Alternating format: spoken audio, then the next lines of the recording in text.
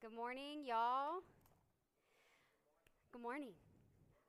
Like they said, my name is Lizy. I am married to Nick. He's over here. We are the RDs at Parsons. So we have been there, yeah. We have been there since the very end of July, early August. We have 4 kiddos. You've probably seen them in the calf.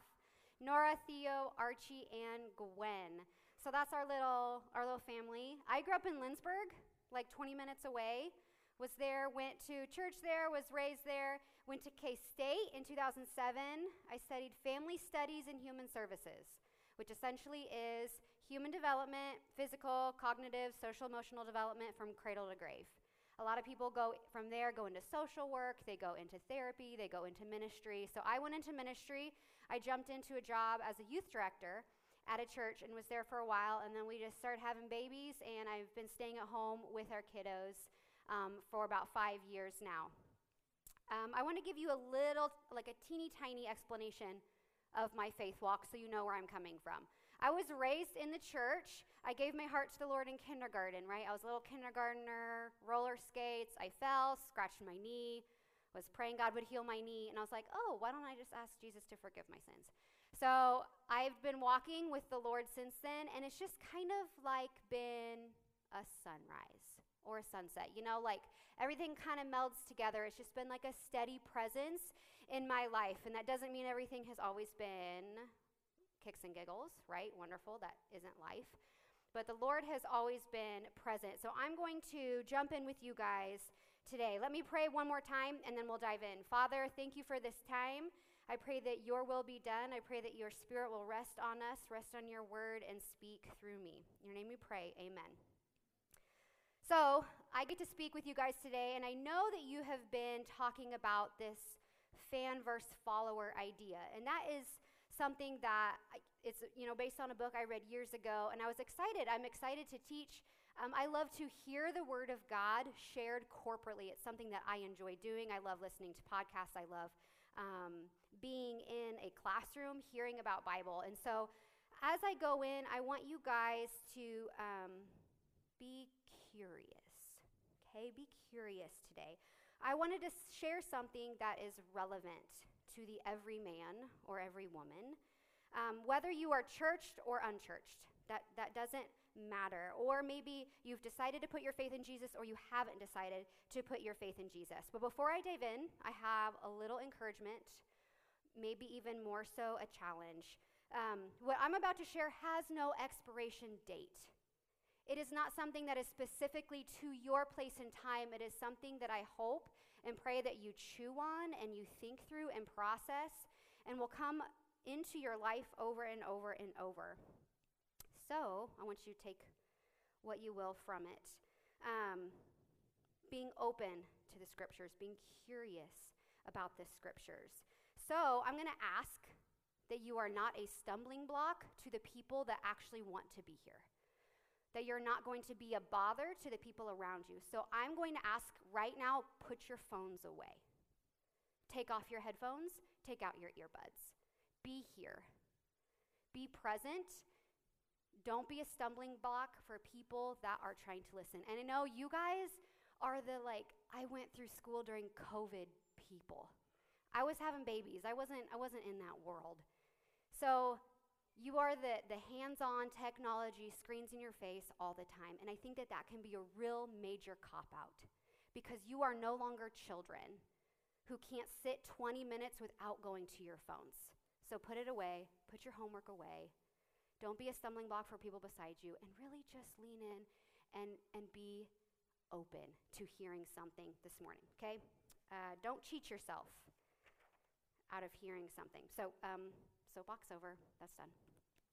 We're going to be in a parable in Luke chapter 15 today. I also use one of my favorite books, which is called Prodigal God by Tim Keller.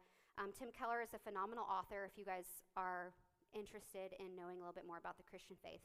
So before we dive in, here's a little bit of context, right? Know what you're going into. A parable is an earthly story with a heavenly meaning.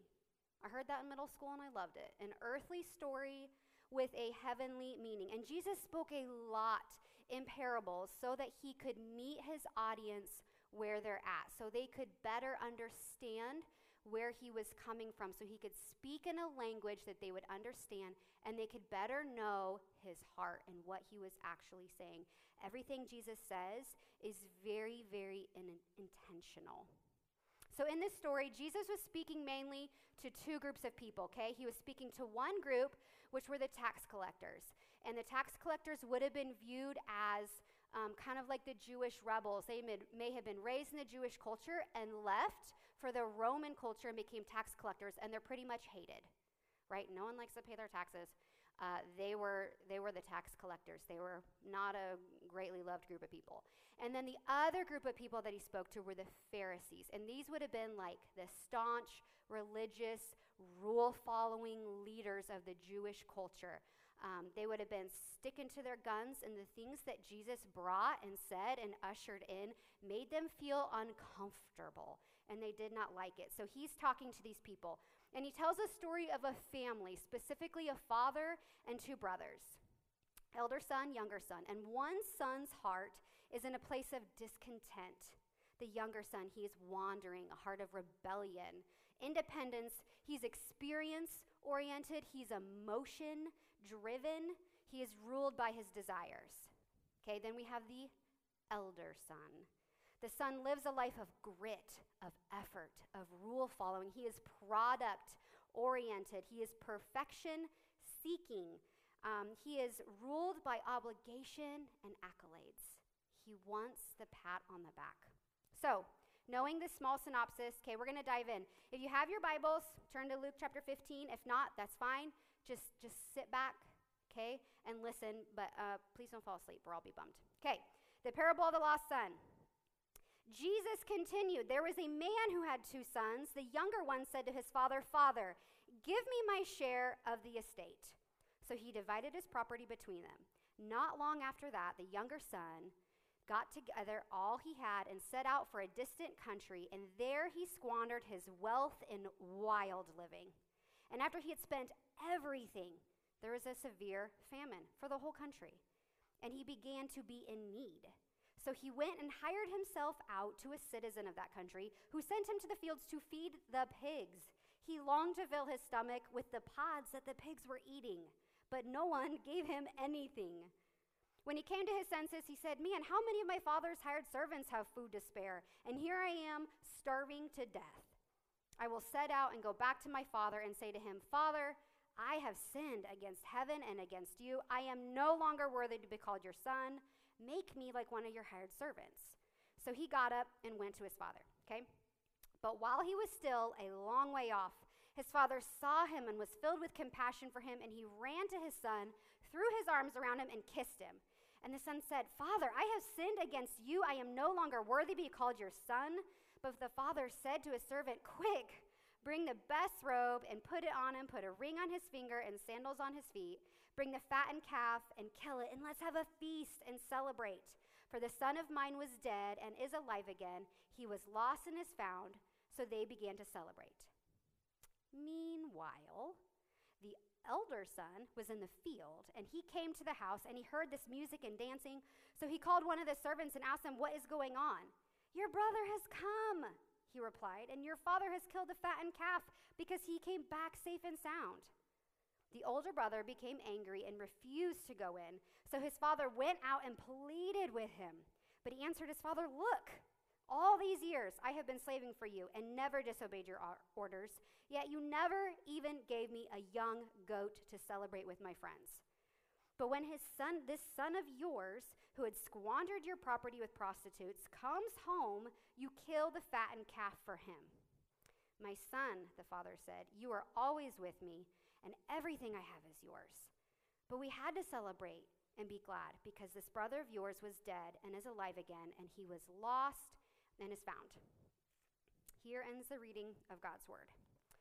So, there's a lot in there. A lot of family conflict, a lot of family drama. So first we have this younger son's request of his father right off the bat. I want my inheritance now, not when you die. And this question, this request would have come as a huge insult to the father culturally, just a major slap in the face. A son asking for his inheritance was like this huge neon sign blinking, I actually don't want you, I don't want the family, I just want your stuff. He has no interest in a relationship with his father or seemingly his brother. He doesn't want the family business. He doesn't want to work. He doesn't want the feeling of accomplishment. He just wants to reap the benefits of the family's legacy and use it how he sees fit. And incredibly, the father, he doesn't argue. He literally has to go and separate and liquidate his assets. And culturally, when you're given property to sons, the elder son gets a majority of it. So the elder son would have been left 2/3 of the property, and the younger son gets to take 1/3 of the property. So the father gave his younger son what he wanted and let him go. So he left. He just pursued this life of complete abandonment centered around his own sense of self and satisfaction, living in complete rebellion of all he knew to be true or right or real. We can assume from this text that there was extravagant purchases, food, wine, partying, gambling, paying for sex, giving into any and all fleshly desires that he had. It was all me, me, me. He felt entitled to that inheritance and use it his way, and he didn't care what kind of effects there would be. But then the honey pot dried up. Everything was gone. And this famine came over the land. The money, the food, the wine, the women. He was lost and empty and desperate. He was slopping pigs, and he was so hungry he wanted to eat what they were eating, and they didn't give him anything. He just hit this place of complete rock bottom, nothing else. And then it occurred to him, man, my father has employees that live better than this. He has hired men that live better than this. So I'm going to go home, offer up my services as a hired man, not even asking to be back in the home. He lost that right to be a son. He took it and squandered it and left it. So he's like, I'm not even going to be asked to be a son. I just need something. So he went home to beg for a spot of employment. So he's going home. And how did the father respond? This is really incredible.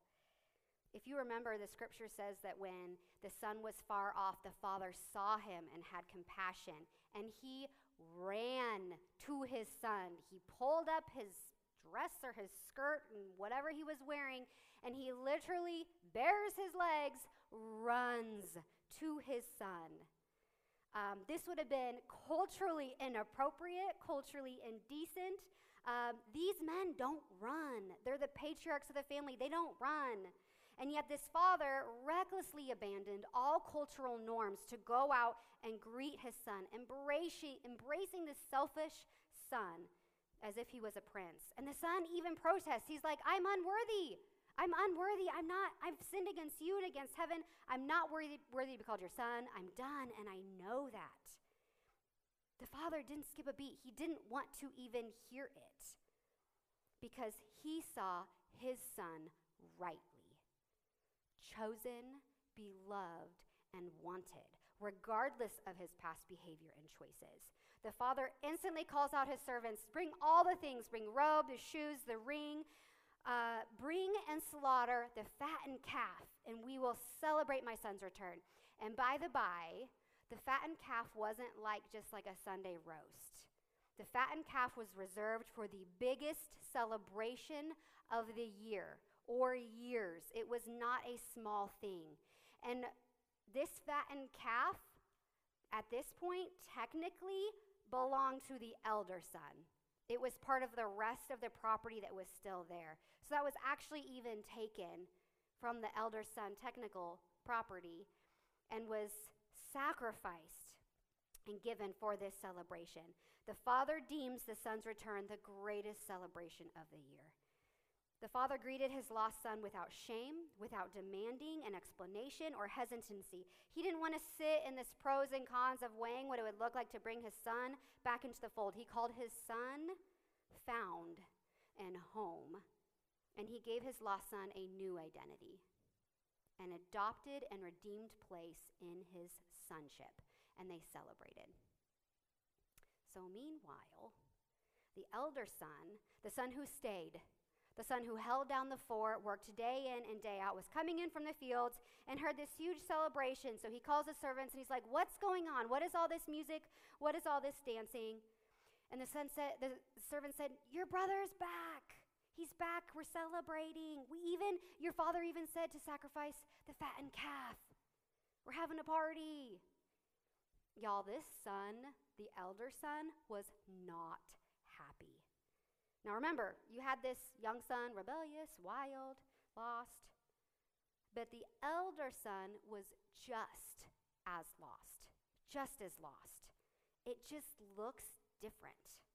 He was strong. He was a rule follower. He was obedient and self-righteous. He was living a me life, but it was under the guise of producing this worthy family farm, being given approval and rank. He didn't care about a relationship with his father. He wanted the pat on the back. So he was angry and refused to go into this party. So out comes the father again. The father comes out to greet the elder son now, right? And he began to beg his son to join the celebration, and the elder son lost it. This is like years of pent-up stuff that is coming to the surface. And he says, "I have been serving you. I have been obedient. I am the one worthy. I have never disobeyed. I have done everything you asked, and you have never even given me a little goat to celebrate with my friends, and you give this son of yours a fattened calf?" This son of yours. He can't even say my brother. That's son of yours. The father listens to it all. No anger, no comebacks. He's not defensive. He affirms, once again, the elder son position, knowing full well that the elder son was just as rebellious, just as lost. The disobedient, loyal young son was in love with duty and proving his goodness, and yet the father didn't require that of them. He said, "Son, you have always been with me. All that is mine is yours. But we had to celebrate your younger brother returning because he was dead and began to live again. He was lost and is now found." He affirms his son's place in the family permanently and unchanging, even though the son was pretty much throwing a temper tantrum, like a 3-year-old, like Archie. And for those of you that live in Parsons, you know what that looks like. And the father still greets him with patience and identity. "I love you. This is who you are to me. I love you. This is who you are to me. I want you. This is who you are to me." Just like he did with the younger son. Speaking the son's identity, not based on culture or obedience or emotions or behavior, but because on who the father says his son is. And the parable ends there. We don't actually know what happens with the elder son. We don't know if he goes in. We don't know if he stays out. We don't know if he goes back to work. So where does that leave us this morning? What can we take from this parable? There are two things that stood out to me that I want to share with you guys. First off, and this is really huge, so please pay attention. Jesus does not divide the world into moral good guys and immoral bad guys. That is not how it works. He does not divide the world based on morality. And yet, I think that's easy for our brains to do, right? Look around, we all believe in something. Everybody has a belief in something, whether that is in not a God or in a God. We all believe in something. Everyone is on their own personal journey to be saviors of themselves. We're just going about it in different ways. And we look at others and deem their way of pursuing love, life, salvation as immoral or moral, and assume that God does the same thing. And it's always the same, right? Immoral, bad, moral, good. When I look back on this story personally, the story of the prodigal son, how it was taught to me, all the focus was always on the bad younger son, the one who squandered the money. Everybody knows that the Christian gospel calls us away from the licentiousness of the younger brother, right? Full of rebellion and personal freedom seeking, immorality, But few people realize that the work of the gospel also condemns the moralistic elder brother attitude. And personally for me, this hits home because that is me. Trying to live a culturally moral life, but void of Jesus. I wanted the accolades of being the good Christian without actually engaging with Christ as the Lord of my life. God is not interested in a moral life that's separate from him. Christianity is not behavior modification. That's not what it's about. God wants our whole hearts, no matter what, messy and all. And Jesus does not divide moral versus immoral. We all fall short of the glory of God. One person is not more loved, more chosen, or more valuable in the eyes of God. I don't care if you live the most ugly, rotten, outwardly sinful life, or the most well-obedient, rule-following life. I was that person, okay? I waited until I was 21 to have my first drink. I listened to my teachers. I waited until I was married to have sex. I've never had a speeding ticket. I use the crosswalk. I don't cuss. I put my shopping cart back. But you know what? Amen. None of that is a factor in my salvation. Not a lick of it got me saved. Not a lick of it. None of that allows me to be a child of God. My morality does not dictate my standing with Jesus. I am saved by grace and grace alone. I'm just like the lost sons. In the same way that no bad behavior could make the father love the younger son any less, no good behavior or accomplishment could make the father love him more. His unconditional love and salvation is given, not earned. Do you know the danger of moralism? I'm talking so much about this because it's huge and it's everywhere. There's no truth. It's ever changing. There's no rock. There's no foundation. Moralism is dictated by current cultural norms, by tradition, by influential trends, the entertainment industry, the music industry, social media. There's no underlying bedrock. It's subjective and flimsy. And that sounds terrifying to me, to build my life on something like that. To base your life on something as reliable as a hammock in a hurricane. That's what building your life on moralism is. So there's a second thing that I don't want us to miss from this text. In both of these reconciliation moments, the father comes out to greet the son. He comes out to them to extend a greeting, to enter into his home. He knows the issues. He knows his sons full well. They are not a mystery to him. So here we are. And it's not the repentance and the groveling of the sons asking of forgiveness that causes the father's love here, but rather it's the reverse. It's the father's selfless, lavish affection that makes the son's expression of remorse far easier. He shows love and favor and an offer of home. Then the sons can see the full weight of their lives and their decisions and their heart attitudes and see what the father is actually offering. This is grace. Giving what is not deserved. Because what was deserved was shunning. What was deserved was discipline. What is deserved is having to earn your way back into the father's good graces. But instead, grace was given. And then as the weight of this grace is revealed, we can acknowledge of what's being covered. So I want you guys to imagine a pendulum, a pendulum that swings back and forth, okay? So on one side you have grace, and it swings just a little bit towards grace, and you acknowledge a little bit of grace, and it swings back with the same momentum to the side of sin. So you kind of acknowledge your sin. But then what happens, it gains momentum, and you see grace as it's even bigger. You understand more of grace. But then it swings back and you're like, oh my gosh, my sin is so big. It's so deep. And then the pendulum swings even bigger and you're like, that doesn't even matter. Grace is so big. And then it swings back and forth. You have a deeper understanding of your sin, but an even bigger understanding of what grace is. And the sin is so easy to see in the younger son, right? Not so much the elder, that's harder. We're more comfortable condemning and labeling the younger son, aren't we? Drunkenness, sex with different women, not to be his wife, squandering money. But what about the elder? Is he not called to repentance as well? The son of duty and devotion is still had sin under this self-righteousness.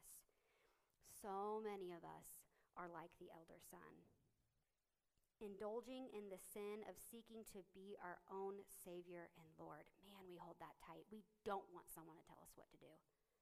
We don't want to lose our independence or creating this own sense of who we are, our own sense of identity. We've got to be able to admit that we so often put our ultimate hope and trust in anything and everything other than God, both in our wrongdoing and in our right doing. Christ covers all of it, the blaring bad stuff and the hidden pursuit of our own self-goodness. So here's a question. Why in the world would we want to be our own Savior? Why in the world would we want to be our own Savior? Do we not have a perfect Savior already? So let's just look at his resume. Let's just look at a tiny piece of his resume. He is the creator God, God 3 in 1, parted a raging sea, turned water into wine, healed lepers, covered in oozing sores, restores broken and scarred sexuality, is Alpha and Omega, beginning and the end, who was and always is and always will be. He raises people from the dead, closes the mouths of hungry lions, speaks in dreams, redeemer of all things, hurt and lost, lover of our souls, suffering servant, King of kings, friend. And that is the tip of the iceberg when it comes to the resume of Jesus. So what are you waiting for? What are you waiting for? You're waiting for Christmas? I heard someone say that. I heard that. Why would you even want to go a second longer without surrendering your life to the Heavenly Father? Who is better? You? Are you seriously telling me that you're a better Savior than Jesus? But we live like that, don't we? Man, have you actually ever gotten to know him, to know Jesus? Do you know his word? Do you know the birthright that you are given as adopted child into the family of God? Have you experienced the holiness and goodness that he has? Tim Keller says, there's a difference between believing that God is holy and gracious and having this new sense on the heart of the loveliness and the beauty of that holiness. It's the difference like between believing that honey is sweet and actually having tasted that honey is sweet. There's a difference.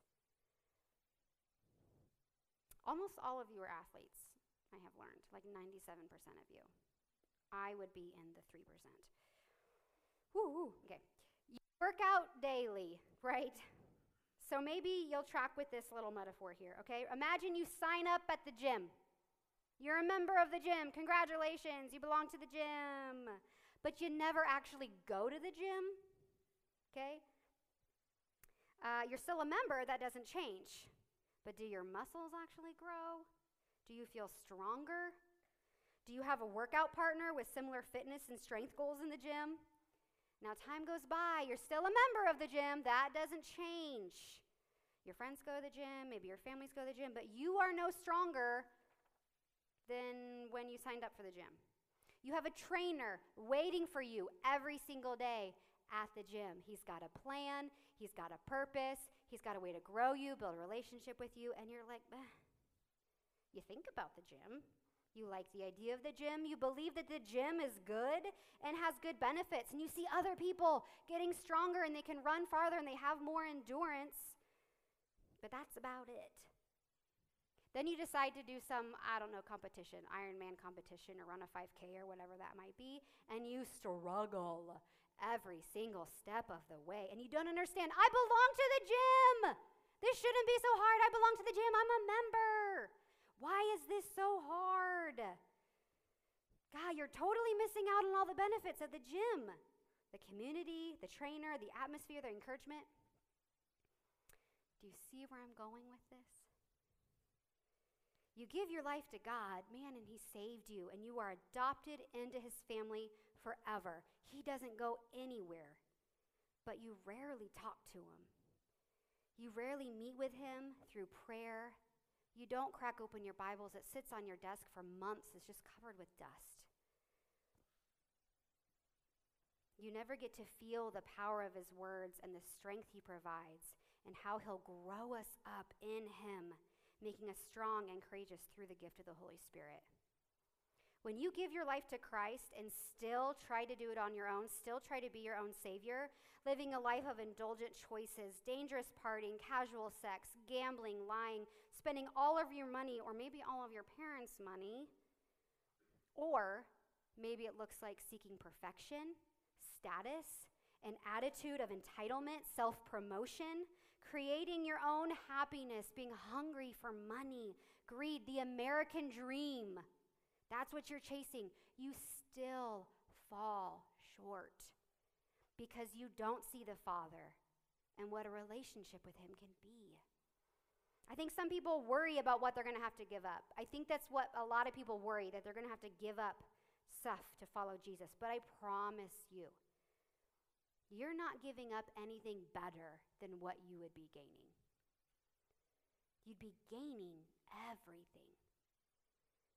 The right to be called children of God, a brand new identity. The old is gone, the new has come. You're permanently knit into God's family. No one is not lost. Some of you here may have never given your lives to Jesus, and some of you might not want to. I see that. I'm living in the dorms. I see it. Some of you love God and try to daily walk with him, to have this perfect Christian lifestyle, the gold star. I had someone tell me that they couldn't. I teach high school Sunday school, and they told me, I can't come to Sunday school this week. I'm sorry, I have to work. And I said, I'm not giving out gold stars. I'll miss you, but you're not getting like a checkmark gold star for showing up to Sunday school. It's okay. It's okay, no shame. Stop striving and struggling to earn your own way.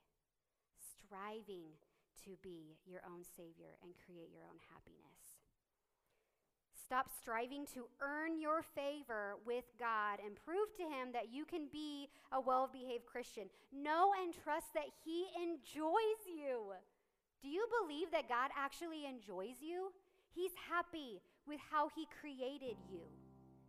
He created you for a purpose, to love him and enjoy him forever. Period. That's it. That doesn't mean that your life is always going to be rainbows and butterflies. Like, I can attest to that for sure. There's still hurt and loss and disappointment, but God is ever present.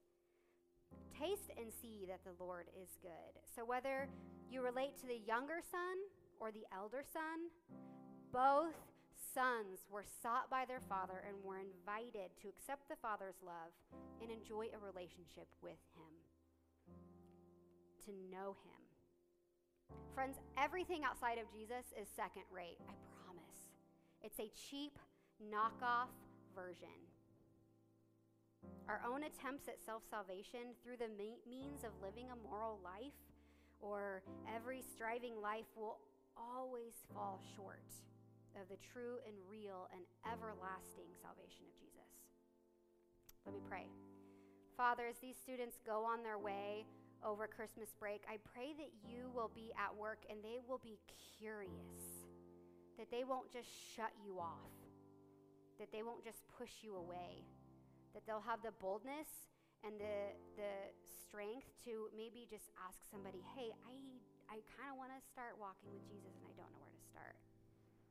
Father, that is work. That is your hand at work in their lives. I pray for these students as some of them are going home to not great family situations. Because we even see in Scripture there's conflict in family. I pray that you'll be with them.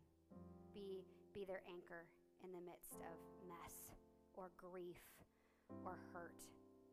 And I pray that break will be a time of rest and enjoyment. Father, I thank you for this opportunity. I thank you for this school. I thank you for the teachers, administrators, and thank you for the students and the coaches. Can't forget the coaches. In your name we pray, amen.